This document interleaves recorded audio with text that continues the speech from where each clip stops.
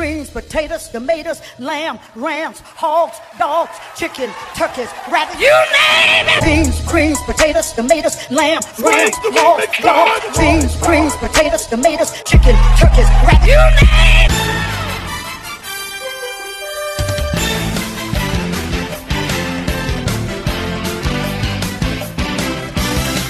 This is the 5 Point Play Podcast, the Die-Hard Duke basketball fans podcast. Happy Thanksgiving, everyone. Hope you're all ready to be with plenty of family, friends, and Duke tryptophans. Am I right? Yes. I'll see myself out. That was terrible. I'm already losing it holiday time. So, let's talk about, we had a couple games recently. Delaware, Jack, you were there. What was Cameron like? What was the atmosphere like in the? It was beautiful environment. It was interesting. They didn't do the bout the Crazies usually do for Coach K.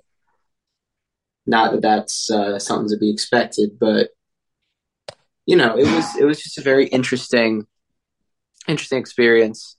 Team played really well, I thought, especially in the second half. But it was nice to see Coach Shire come out. What is your feeling on in person, the Crazies, Jack? I love it. I've been to a few games at Cameron. Actually, it was my second time seeing Duke play Delaware in Cameron, believe it or not. And every time I've been there, it's been crazy. It's been loud. Maybe it's me. I feel like I don't think the Crazies show up on TV as well as they do in person. Oh no, and not B, at all. Just from what. And I know TK can speak to this too, just from like the 90s and early 2000s and such. I just don't feel like they're as creative with the cheers and such as they used to be. Well, I mean, some of that is that, they've been yelled at by administration about some things that have happened in the past. True. I think you can even say it, though, to AC's point, even with the foul shots, they do the same thing. And so, everybody kind of ripped off. Michigan State's obviously the classic example of ripping off the Crazies, behind the basket foul shot distractions. We just don't see it, though, that much anymore. They used to have 5 or 6 every game that they would just rotate through. Now it's like they all do that one where everybody kind of waves their hand to the left and then tries to, and they're always late. I don't know, it's just a pet peeve of mine. They're always late. Yeah, they alternated. They alternated on Saturday. Okay. Oh yeah, they did a few. Also, that's the grad student section now, so it's not for sure. It is, but it's usually it's started by one of the guys in the grad student, and then that triggers the rest of the student section of here's what's going to happen on this free throw. And remember too, they used to have the cheer sheet. They used to have the scouting sheet. Do they still do that? They still do. Oh yeah. Okay. I mean, I think the biggest thing is that the student section is about half the size it used to be. Because it used to be both sidelines and one baseline. Now it's just one sideline. Yeah, I know that I've stood on the away from TV side of the Cameron Crazies, and you're absolutely right about that. And it wasn't like it was full on the other side always with Crazies, but that's how they would, the people that couldn't get in the first time or, into the main TV side, they would shoehorn them into the other side. Right. But yeah, I mean, I think when you're there, you feel it, especially in big games.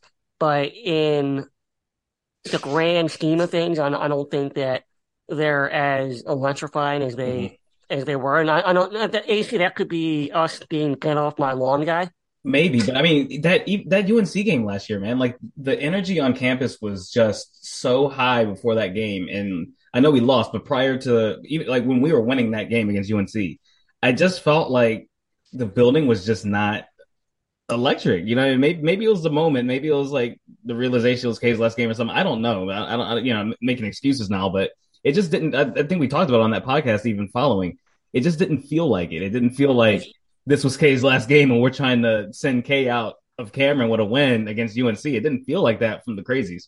Yeah, we're kind of going off on a tangent here, but, it's a good conversation because, I know that, speaking of that game, but a lot of times in big games, when Duke gets down, that's when the crowd really starts getting into it to try to pick them up. Maybe they were quiet when UNC took that lead.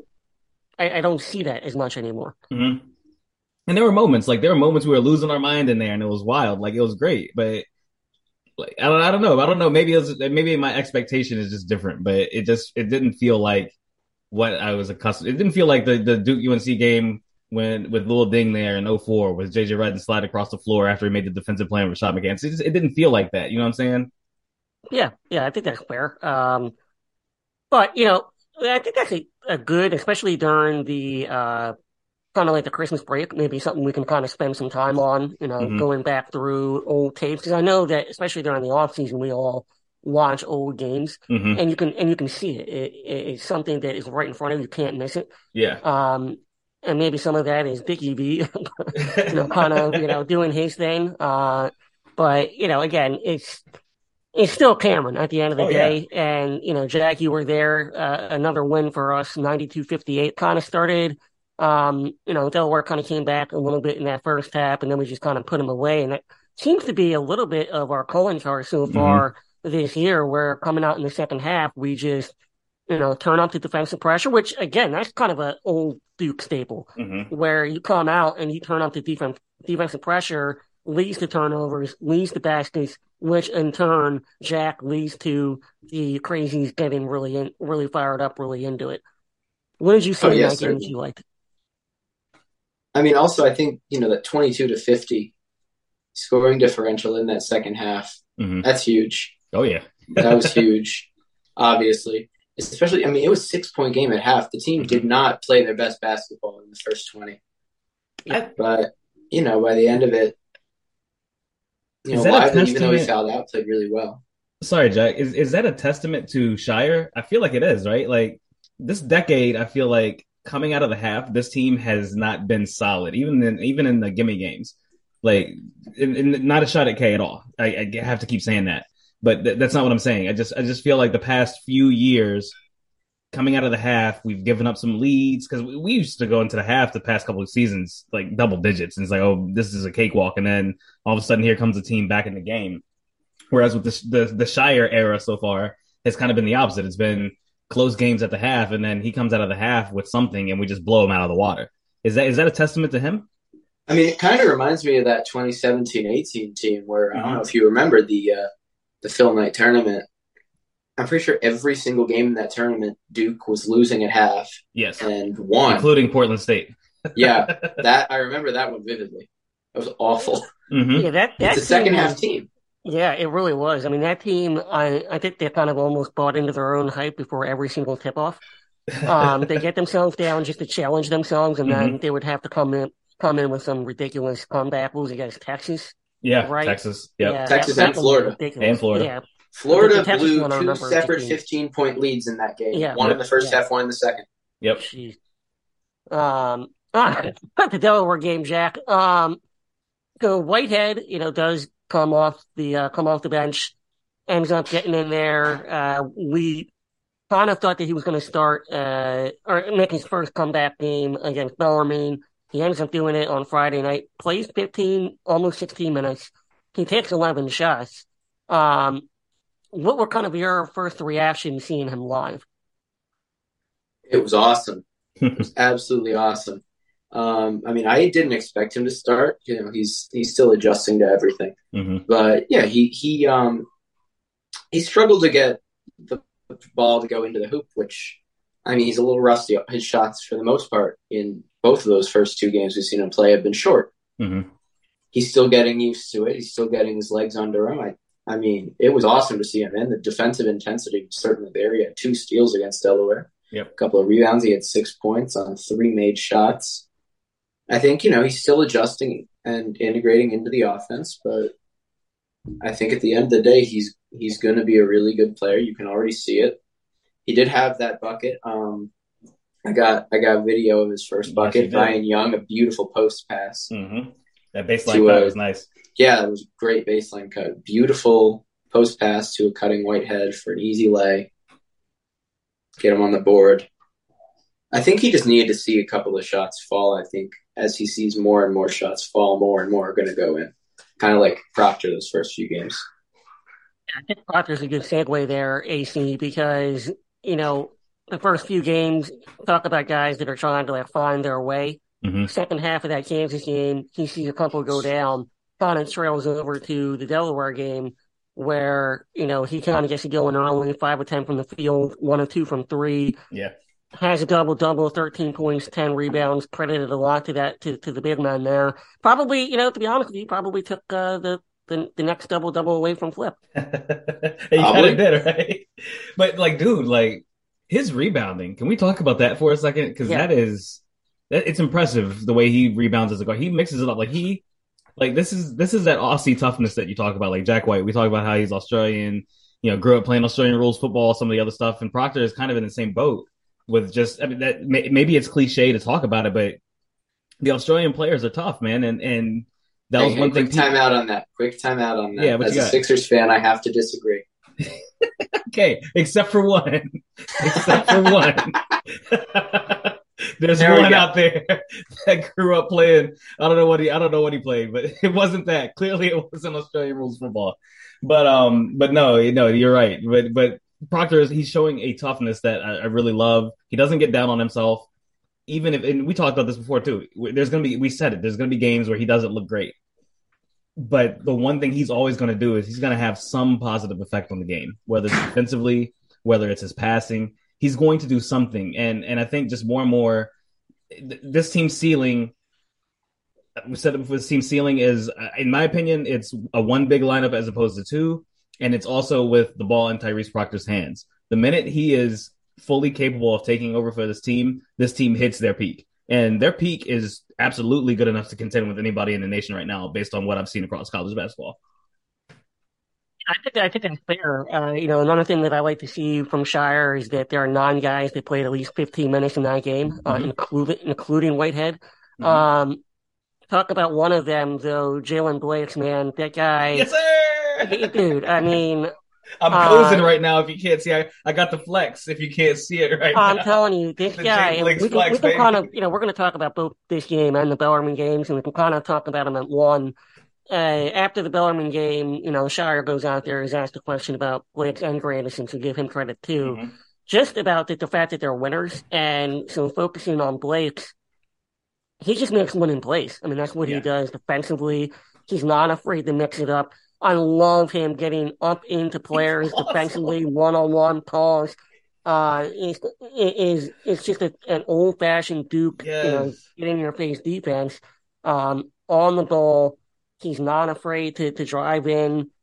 He's comfortable stepping into his shot. He's a guy that he's going to be there the entire year. And I know that we always hear the comparisons, right? And it's ad nauseum at this point with Goldwire and Thornton and all this stuff. He's better. But this guy's the real deal. This guy's got DeMarcus Nelson, Trevon Duval frame. Yes, he's so and much the skill better. to match it as a Please point guard. He does. Fans, do me a favor and please stop comparing him to Jordan Goldwire and Tyler Thornton. Please stop. He's better. He's so much better. He's got way more physical tools than either of them. Yeah, he's so much better. And the comparisons are correct. DeMarcus Nelson's the name that we've always thrown out there, and Jack, I know you've thrown out Duval. They're the same height and they have the same wingspan. Yeah. Duval just doesn't shoot it like Blakes has so far. I think Duval's a better athlete, but but that's it. Who would you rather have right now? And kind of no disrespect, but I'd rather have Blakes. The guy can come out there and you have to at least respect him from 3. Yeah. As is on this team, I'd rather have Blakes. Yeah. And not to mention, he's defending, he's not turning the ball over. He's shooting 50% from 3 on 2.5 shots a game. That's not negligible. 50% from 3 on 2.5 shots a game is really good. He's playing good ball, man. He is so much better than the other role players people are mentioning. He's probably closer to that 92 team that had Marty Clark, who was coming off the bench as a fire starter. You know what I mean? That's closer to what he is than a Goldwire or Thornton. So please, let's stop comparing him to those two. And so let's talk about Grandison real quick then. He plays almost 20 minutes, doesn't miss a shot, gets 4 rebounds. So the guy, had struggled. Let's be honest, he struggled a little bit there. Doesn't play a whole lot in that Kansas game because of those struggles. He comes right back and shows, hey, I'm still a winner. I can still have a role in this team. A lot of Duke fans have written him off. Understandable to a degree, but you gotta let these guys find their way. Right. And I kind of love AC. You said this on our group chat that him and Blake coming in together, it's Yeah. just an instant boost of energy. Absolutely. It's trouble for the other team because number one, you're bringing off two lengthy, like dog defenders who are just going to come out and just they're going to be in your face the entire time. They're going to guard you all the way out to the half court line, if not further. They're going to be clapping at you. They're going to do all the things. And then Grandison, like all the things he does, man. Like, can we please stop looking at every single play and then judging each player on every single play? Like, look at their overall body of work. Like, Grandison had struggles, but what does he do? The rebounds that he gets, the putbacks that he gets, those are worth something because he almost always gets a putback or a couple putback like points, like rebound, offensive rebound, and then a layup afterwards. Like he's one of it's not just flip. He's one of the reasons why we're second in the nation in offensive rebounding. Grandison mixes it up down low. He can guard positions 1 through 4, and he can do it very well.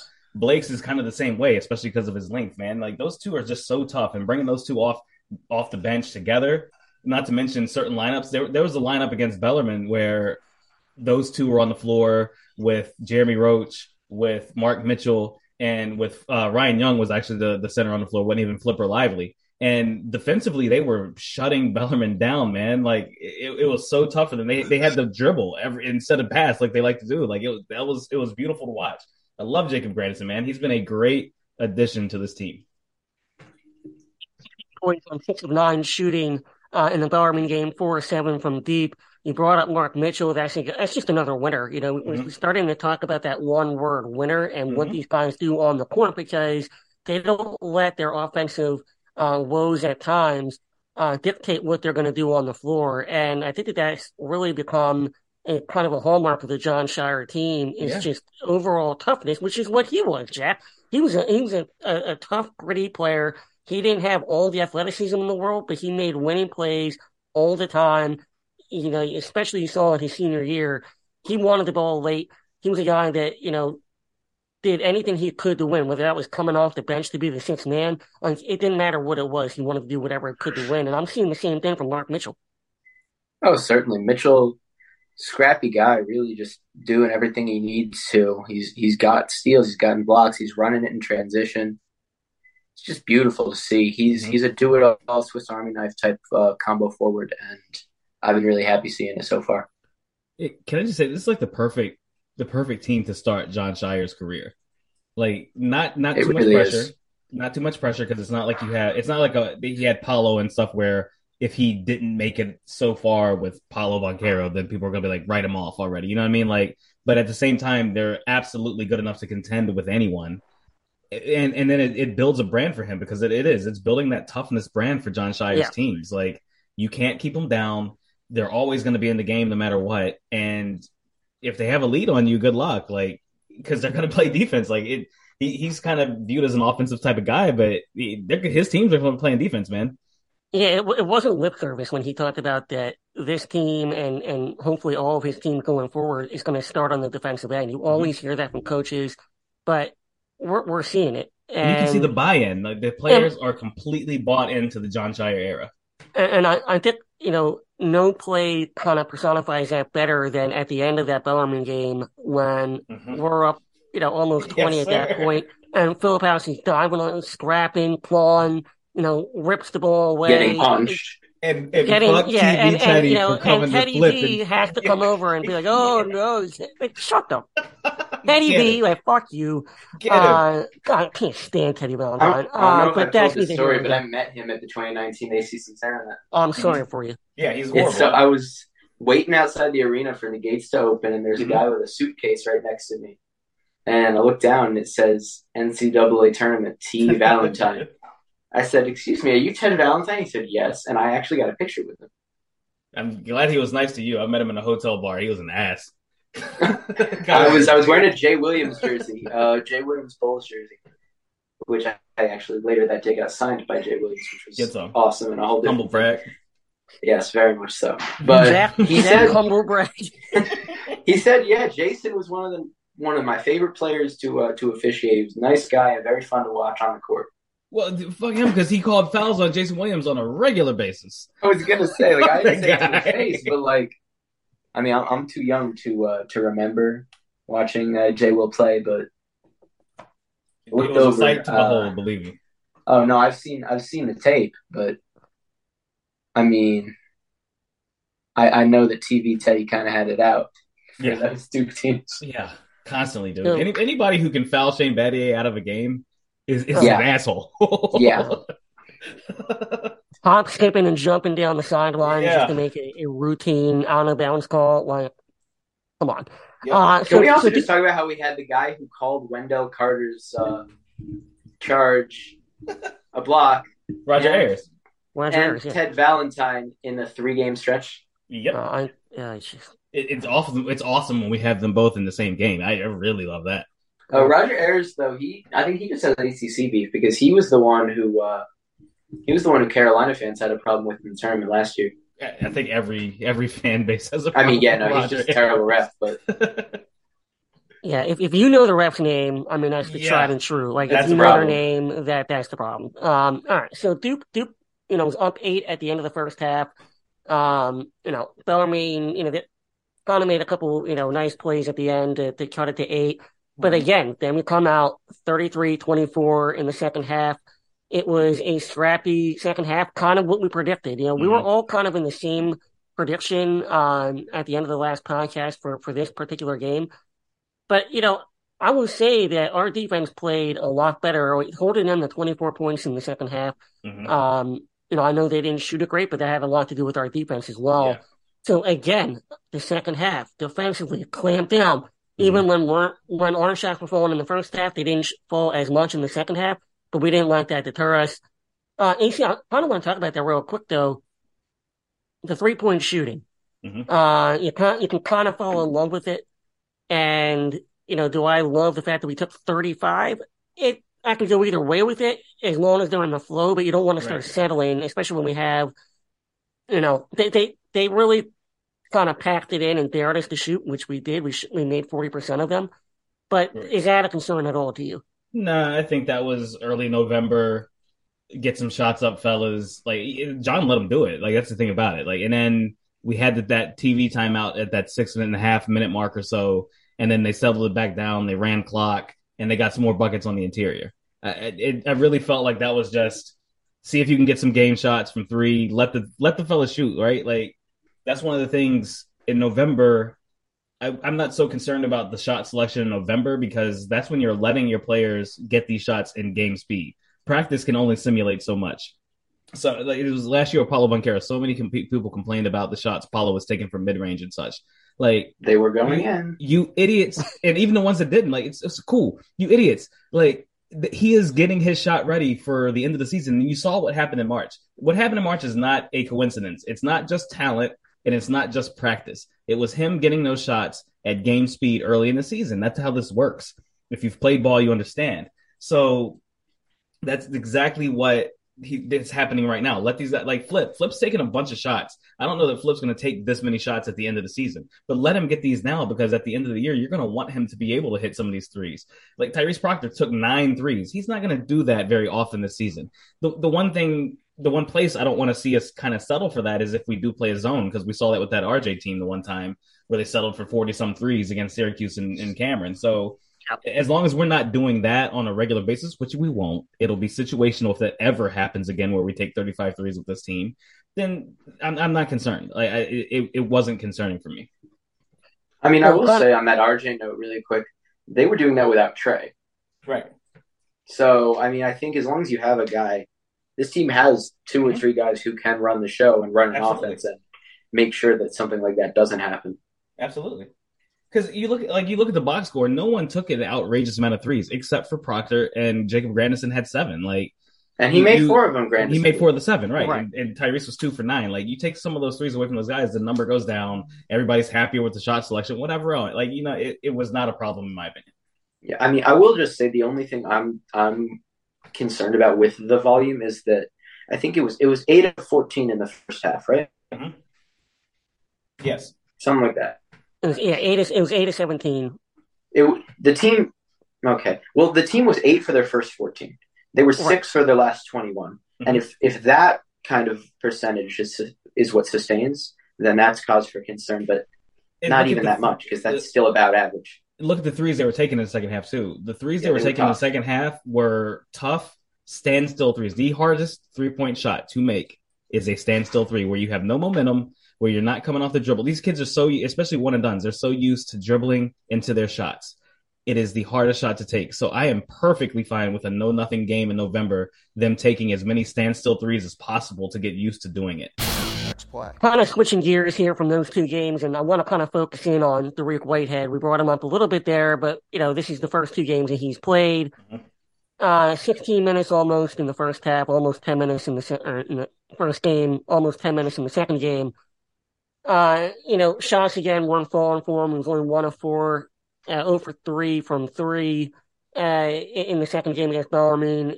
To me, and we've talked about this, and we kind of figured this would happen, but his feet are just not under him, no pun intended. It's just not there yet, and that comes from not only conditioning and game speed, but also confidence, right, AC? So, I'm not concerned, but when do you kind of expect him to kind of like become the Reap that we're all looking for? I think it's probably the original timeline that we thought he'd actually come back, which was early December. I think it's going to take him that long. You see him running around. He's stutter stepping into cuts and things, whereas typically an athlete like him would be one cutting, like the one step cut and all that type of stuff that you normally see. He's stutter stepping into everything. He looks stiff even when you run. Like watch him run. He's very stiff with that. So with how he's moving into his cuts and how he's running on the floor, like that to me is very telling about where he is. And the fact also that he had the 60 minutes the first game, he was very involved and active. He took 11 shots that first game. It looked like Shire was actually trying to get him involved in the offense a little bit. Second game, 4 shots only. Like you said, not even 10 minutes, just at that 10-minute mark. So either A, there was some soreness from the first game, and the recovery from that first game wasn't exactly what they wanted, or B, Shire was just like, you know what, let's not even risk it. I'm not going to play you as much. One of those two things is the scenario there. So I'm not worried. It's part of the process. He did have a foot surgery that typically keeps players out longer. So we'll give him some time. I think in December we'll see some real work with Dariq. Maybe even like that Iowa game or something. You might see him. That might be his first game as the leading scorer for this team. Jack, I think you kind of predicted that, right? You kind of compared it to the the Jason Tatum when he came back. That type of deal where it took him a few games to. Oh, the Florida game, yeah. So it kind of like takes that couple games under his belt, get the conditioning back, get the flow of the game, get the game speed back. Do you still feel that way after seeing him live and kind of seeing him on Monday night as well? Do you kind of still feel that that's the case, or are we looking more toward the end of this fiscal year where it is, maybe that Florida State game on New Year's Eve that we can start seeing those glimpses of the real Whitehead? I mean, I still think it's going to be earlier than later. I do. I think, if you were watching, most of his jump shots have been short, except for that last 3 he took against Bellarmine, which was off the back of the rim, was too strong. That's a good thing to see because he's not, undershooting the ball. So I think that's a bit of a start. I think he's going to take some time. Duke has obviously 3 games in 4 days, potentially, this coming week. So I think we're going to see how much he's kind of reacclimated himself in this tournament up in Portland. And I think that's kind of going to be an indicator for, is he going to be ready by that Iowa game? Or is it maybe going to be a little longer? Especially like you said, Jack, this tournament is very key because there's no rest in between the games. So how much utilization does he actually have? Do you see them sitting him out, one of those 3 games, maybe the one in the middle? Do you see that happening? If he is not healed properly or if he's experiencing soreness or pain, yeah. Like I think he'll play the first one because he's had almost a week between the last game, or not quite a week, but almost a week between the last game and the first game of that tournament. If there's any kind of indication that he's like, it's a little iffy, then middle game, nah, you're not going to see him, but maybe 5 minutes, if that. They might try him out just to see, and if he's hobbling a little bit, he's going to get pulled. They know they need him for the rest of the season, not for the PK 85. So, yeah, I think the middle game might be the one where you see him rested if he is, and if he's rested in the middle game, I'd be willing to bet he wouldn't play that last game either. It could also be one of these things that, just kind of comparing it a little bit to the Proctor situation where, Proctor kind of struggles with his shot early. Then, their second half, he sees a couple go down, and then it's kind of like the lid comes off, so to speak. It's not the same because he's coming off of an injury, and a lot of his shot, there wasn't a whole lot of lift there. It seemed quite flat to me. But it could be a case, though, Jack, that if he sees a couple go down, that's a great sign, and that could be the confidence that he needs to get going. I mean, maybe, but I kind of feel like it's more of a Lively situation where he's got to get used to being in the flow of it again. And we've seen Lively slowly but surely getting there. I mean, he had what, 2 points, 5 rebounds, 2 assists, and a block in 23 minutes against Bellarmine. He had like 5 points, 2 rebounds, 4 assists against Delaware, but he was incredibly effective in that time without necessarily putting stuff into the box.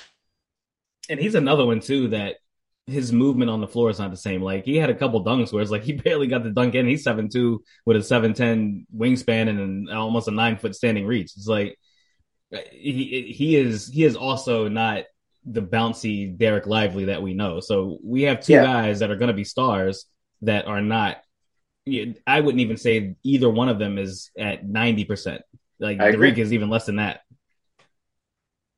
Now that being said, though, like I think that Whitehead is still going to provide some intensity, even if he's not fully there physically. He's moving on the floor so well. He's in great spots on offense.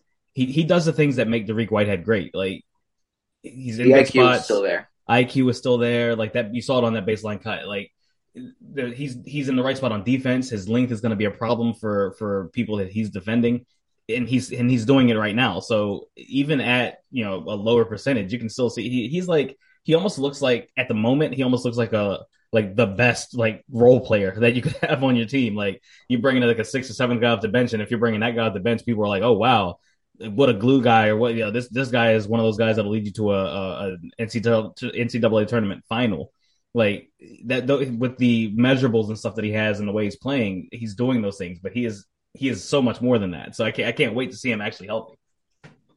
Is it unfair, before we get to our next segment, to give a stock prediction on him, Jack? I mean, you're obviously our expert here, so is it unfair to even give him one? It is unfair, yeah. It has to be. Like we haven't seen him at 100%. He's still getting in the swing of things. He's played 26 minutes this season. Yeah, one guy that's not unfair to give a stock market prediction for is Kyle Filipowski. I can barely say it without laughing because, I mean, he had 2 games, again, 18-8 in both. The guy is stepping out. He's hustling. He's rebounding. He's diving on the floor. He's getting blocks. He's running the break. I just looked at a mock draft, which everybody loves. I saw that he's ahead of Lively, ahead of Proctor, all those guys at 22, I think in the last one I saw. Mm-hmm. Is it unfair, before we even give a stock market prediction on this guy, to say that he could now be one and done after this start, AC? I think it is unfair. And talking about stock market, I would sell Flip stock right now. I think he's as high this season as he can get, unless he is more efficient with his offense. If that's the case, and he's just going to continue getting double doubles, then he is Lowry Markkinen, which compared him to the beginning of the season, and then he is going to go. So then I'm wrong on the stock market, but I would sell. He's so high right now. He's the team's alpha scorer, which I did not see coming at all, and I don't know if that's sustainable for him. So let's just see how it plays out. I love what he's doing for us. If this is going to continue, awesome. I just want to see him be more efficient on the offensive end. That's it for me with Flip. Like I really like what he's doing. Yeah, Jack, he was 3 of 5 from 3 in this game against Bellarmine. He's leading the team in both points and rebounds, which none of us had. Do you have a different take here? Do you want to sell Flip stock right now while it's extremely high, or do you want to say, you know what, I'm going to hold, or I'm even going to buy some more because I think the sky's the limit? I'm going to hold here. I think we got to see what Flip can do against higher level competition consistently. I want to see what he does this week. And I think Monday, the day after the last game of the PK85, is a better time to reevaluate, honestly, because I think at that point it'll be easier to make a decision on buy or sell for the next at least month or so. for Flip. I see a lot of similarities to Christian Leitner with Flip, and so get him. look, here's the This is why I'm selling, because that doesn't get me higher than that. And you had the nerve to laugh at Jack for the Dirk Nowitzki comment. I said he was like Dirk in high school. I see a lot of similarities to early Duke Christian Leitner. The way he shoots the ball, the way he's so tough, and whatever Shire said to him in the offseason, that something clicked and pissed him off. And if that happens, look out. So I'm going to hold as well. And maybe is it possible that some of those guys were overreacting over one practice that they saw? Is that possible? It's possible. It's possible. But to be fair, we were kind of hearing the same things. If you go back to our preseason podcast, we weren't. I know, quite frankly, I wasn't. Mm-hmm. So, I don't know. I'm going to hold. Talk about a guy that we all kind of love so far, Blake. I mean, let's just give the credit where it's due. Yes, sir. I'm going to start here. I'm going to buy up whatever stock is still left at the current price because it's only going to go up. Yeah. It has this, I think you can buy or you can hold with Blake's. He's going to be the same player all season. Even in big games against good teams, he's still going to be the fire starter. He's still going to hit his shots that he takes. He's not overshooting. He's not taking shots he shouldn't take. I love what Blake's is doing right now, man. I'd hold. Jack? I would hold, leaning toward a potential sell because we don't know how many minutes he's going to get the rest of the way. Obviously, he's going to get 10, 15, but he's getting up to 20-ish now, and who knows if his production will sustain in limited minutes as Whitehead gets higher and higher in the rotation. I think that's fair. I think his production is what his value is because we're not looking for him to give us buckets. His defensive ability and his toughness out there is going to get him that 15 minutes when Whitehead comes back or not. And it kind of leads us into our second or third guy, Grandison. AC, I'm all in here because I like Grandison coming in. He took a dip. Probably a good time to buy for him as well because those two coming off the bench with the toughness, with the threes, getting people involved, bringing the energy. I think I'm going to buy some Grandison right now as well. Yeah, the Kansas game was shocking. So I'm going to buy it because his stock was low at that point, and now people are ready to write him off. I'm certainly buying it. He is somebody that, number one, you don't want him to lose minutes as Derek gets more. And number two, the amount of shots he's taking, what he's doing on the floor is absolutely perfect. He is the consummate glue guy. He and Blake's, we have two of them off the bench. This is amazing. So no, I want to see more of Grandison on the floor at times. So yeah, no, let me buy on Grandison. Jack? No, I'm also buying on Jake. I think his last two performances have been incredible, and really his role and value can only really go up from here. I think he's a really good defensive player. He can shoot the ball, and he's been given the opportunity to do that the last couple of games and kind of show it, but I still think his value goes up.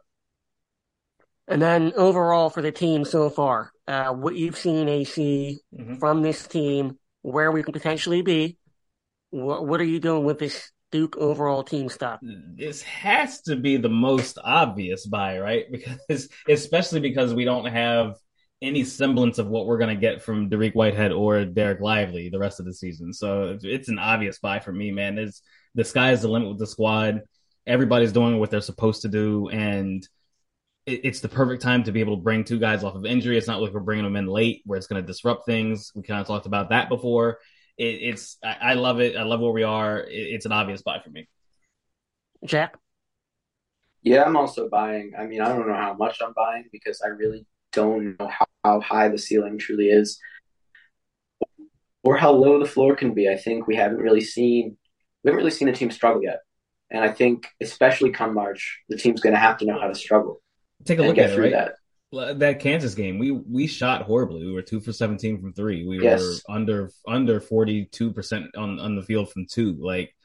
I feel like that's about as bad as this team can get. That's true. But that's also the only high-level competition Duke has faced, and sure. I think in November, I love it. I'm still buying. I still think the team can go really far. Mm-hmm. It's more than anything a matter of how far and I think how that's good are our they going floor. to do against this high-level competition. Because of our defense, We've seen because our of floor. rebounding, I think that's our floor. I think Kansas is our floor. Well, yeah, I mean, I think our floor is a lot higher than we have had in the past in terms of when we can always stay in the game through our defense, and we haven't always had that in the past. So that's why I think our floor is a little bit higher, because we're going to be in every single game. And if you're in every single game, you can win some of those ones that you're not shooting very well. And we could have easily won that Kansas game, right? So, and we didn't play very well, but defensively we're always there. So for me, I'm going to buy while I still can. And I know that tomorrow is Thanksgiving and the markets are closed, but luckily for everybody out there, Jack, the 5 Point Play podcast exchange is always open, and I'm very thankful for that. Shout out to Violent Jack. Can we talk? We're going to talk about what we're thankful for, AC. It is Shout out to Streets Jack. Peace. So the Wolf of Wall Street over here. Jack was giving it to us in the text chain this morning, y'all. I just want y'all to know.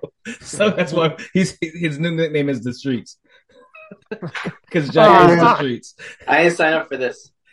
And so we're going to switch gears to something a little more positive and just say one real good thing that you're thankful for Duke and the program. It could be your favorite podcast host, TK, but whatever it is, AC, what are you thankful for? I'm going to go thankful that our program has been able to sustain so far the loss of a legend. Like, you've seen so many iconic programs over the past lose their head coach that they've had for decades, if not, last, whatever, the coach that defines that program. And there is always a struggle period, always. And this program has really set themselves up to be able to sustain and keep moving forward, between hiring a general manager, between hiring someone from within the program who is just, brilliant, a brilliant basketball mind, to all the other pieces, our athletic director, everyone else around the program. So I am very thankful that Duke basketball has not taken a step back, because watching these games, I don't feel like I'm watching something different. I feel like I'm watching, even though some of the things they do are a little different, I feel like I'm still watching a high quality product. So I'm very thankful for that. Yeah, and I kind of want to build off of that, because I have written down here, I'm thankful for the Brotherhood 2.0. We have, and it kind of started with Filipowski, right? Guy that wants to come in and be that first player for John Shire. He was the first commit for the Shire era, and a guy that said, hey, this program is going to sustain. And so for the 5 guys that just signed their letter of intent to come in for next year, the guys that signed this year, I'm thankful for the guys that believe in this and believe in the brand. And this thing's not going away. And I'm just very thankful that I get to be a fan for that. So I'll say that. Jack, you can finish Speaking this of one that up. real quick, can we please next show dedicate a segment to Mac Mbako, please? Because he did not get his due. Yes. You promised me. You promised me, Yes, DK. we did That's promise Mac would get his day. That's You right. promised It is written down. It's still written down here. I will get to it. We just couldn't shoehorn it in. I'm not going to try to shortchange him. All right, Jack, what are you thankful for? I mean, I'm thankful for Duke basketball in general, but I'm going to go more specific to this season. I'm thankful for Ryan Young for a couple reasons. He might not be, a superstar player or anything, but he's a guy who knows his role. He's a guy who's a leader. He's experienced. And my favorite thing, I tweeted about this during the Bellarmine game. This is a guy who is a coach. He is a coach. He is directing traffic on offense and on defense, whether or not he's actually in the game. He will get up, he will stand next to Shire, and he will scream directions at guys. He will coach people up, and I really think that's an incredible, valuable asset that Duke is going to have this year and hopefully next year as well, if not further down the line. I really think he's a good guy to have on the team for that. It's like how Patrick Tape was so instrumental to Mark Williams' development. But if Tape was able to play in power conference games consistently. Yeah, you can go back to J-Rob with stuff like that, man. Like, I love this new thing we have with this Duke super senior that just doesn't sit down on the sideline and is just constantly in people's ear. Like Theo John last year, Grandison and Ryan Young this season, J-Rob. You just talked about Tape. Like, I love that, man. It's so cool, and it is something these young guys need, man. I love that. I love it. next play. A lot to be thankful for there, and luckily for us, we got 3 games in 4 days coming up, starting tomorrow, Thanksgiving Day, 3 p.m. Eastern Time. Up in Portland, Oregon, we go up against Oregon State. I don't know a whole lot about Oregon State Beavers. AC, do you know anything? They're not good. Not good. Not good. They have 3 perimeter scorers in Taylor, Pope, and Akano that make up the huge bulk of their scoring. If those guys are off, they're off. They're not a good 3-point shooting team. They lack size. They don't defend well. They don't rebound well. They shoot horribly from 3, which falls right into our hands of our 2 big lineup. Like, our 2 big lineup right now is the best lineup we have at the moment. And with Lively and Flip, I expect to see those 2 being able to just kind of handle this game, honestly. I think you'll see some work from Jeremy as well. And yeah, no, we should handle this game pretty easily. Like, yeah, we might be one of those single digit at the half type things. We're going to pull away. Like, yeah, we're definitely going to beat Oregon State. And I'll just give the prediction now. I'll say we'll beat them 82-61. 82-61. That's interesting. I do think with the travel going across the country, being up in Oregon, it's going to be a noon game up in the Pacific Northwest. I think we're going to struggle with our shot a little bit early. So I'm going to go with 77-51. But pretty close to what you have there, AC. What Defense is going to be there, bro. No, it's always going to be there. That's the whole thing. I mean, I agree. I think the defense is going to be a pretty big thing. I think it's going to be probably like 79-81 for Duke, and then probably around 57 points for Oregon State. This is a team, yeah, they're 3-1. They had 3 wins all of last year. Didn't bring that many guys in. They've played some pretty low competition. Yeah, I kind of feel bad for them after Sweet 16 Cinderella run. Lose their best players to the transfer portal, and going 3-28. That's just tough. I really don't know if this is a team that would be able to beat Louisville. Damn, Jack. I didn't expect that. It's that Louisville. That barely put up 10 points in a half. I don't talk about the toilet more competitive. Yeesh. I actually think it's that bad. I think this is a game that Whitehead missed it the second half just because the team's comfortable out there. Yeah, possible. You can see that, absolutely. If you see that, then I think they're definitely gearing him up for the next game. Yes. All right. So speaking of the next game, it's either going to be Florida or Xavier. That'll be Friday. They play obviously right after our game tomorrow. So I don't know anything about either one of these 2 teams. They're both 3-1. I know a lot of people were probably a little bit higher on Xavier. Is that right? Or am I just completely off there, AC? Yeah, no, Xavier is the better team. You couldn't have 2 totally different teams. I've watched both of these a couple of times now. You couldn't have 2 totally different teams. Xavier they have 2 bigs, and they play the lineup like us. They got a 2 big lineup. They shoot kind of the same percentage we shoot from 3, about 35%. And they are rebounding machines, and they are just tough. This is a tough, older team. So that would be an absolute tough game for us to play to move into the championship. It's going to be a dogfight with them. I feel like we'd have a little bit of an easier time at Florida. They only have Castleton in the middle. And he's kind of their go-to when it comes to rebounds and everything else. He grabs every defensive board that comes his way, but they don't offensive rebound very well at all. And they're not great shooters from 2 or from 3. So I'd rather see Florida than Xavier, but you know what? Bring the competition on, man. I like it. But I do think Xavier wins that game, and I think we play Xavier to get to the championship. Do you have a score for us? If we play Florida, I think we beat them by double digits. I think it's something like 75-65 or 6, maybe even 75-65 or so. But I think if we're playing Xavier, I think that's a single digit game that we got to hit free throws at the end of the game to win. If it's Xavier, something around 70-68, 69. Yeah, it's going to be a very close game. Well, if we play Florida, then I'll give it 75-60. They're going to be a little bit better than that. And then Xavier, I agree, 73-67. Jack, what do you got? I think Florida is probably 79-68. I think Xavier is probably about 75-71. It's going to be really close. I like Nunge a lot. I like his game. Xavier's good, man. I think I said 35% for Xavier. They're shooting 44% from 3. They're a good team, man. That is a good team. They got 3 guys shooting above 50% from 3 right now. Yeah, they're a good team, bro. That is a good team. So if we are able to do as we say and move on to the championship game, it will be Sunday.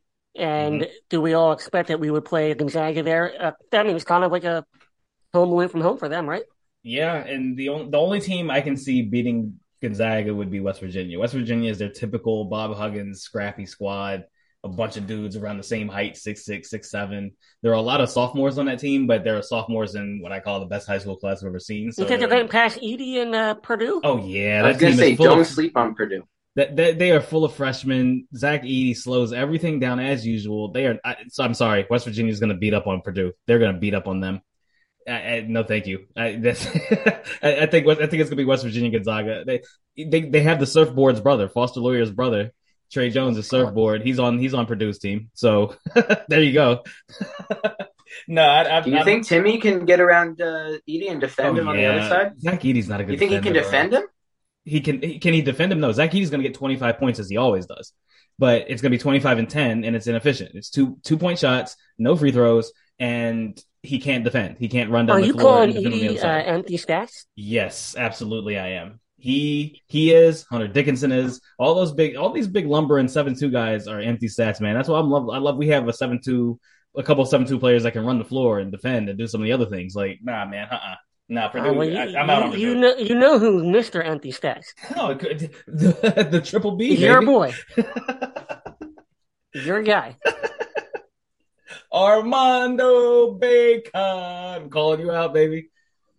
Horrible, but yes, no. Purdue. I don't think so. It's gonna be West Virginia Gonzaga. I don't know that West Virginia has enough scores to hang with the Zags overall. I think it'll be one of those close, tough games. They might even be leading for a little bit. Gonzaga will take over. Timmy's gonna get his free throws.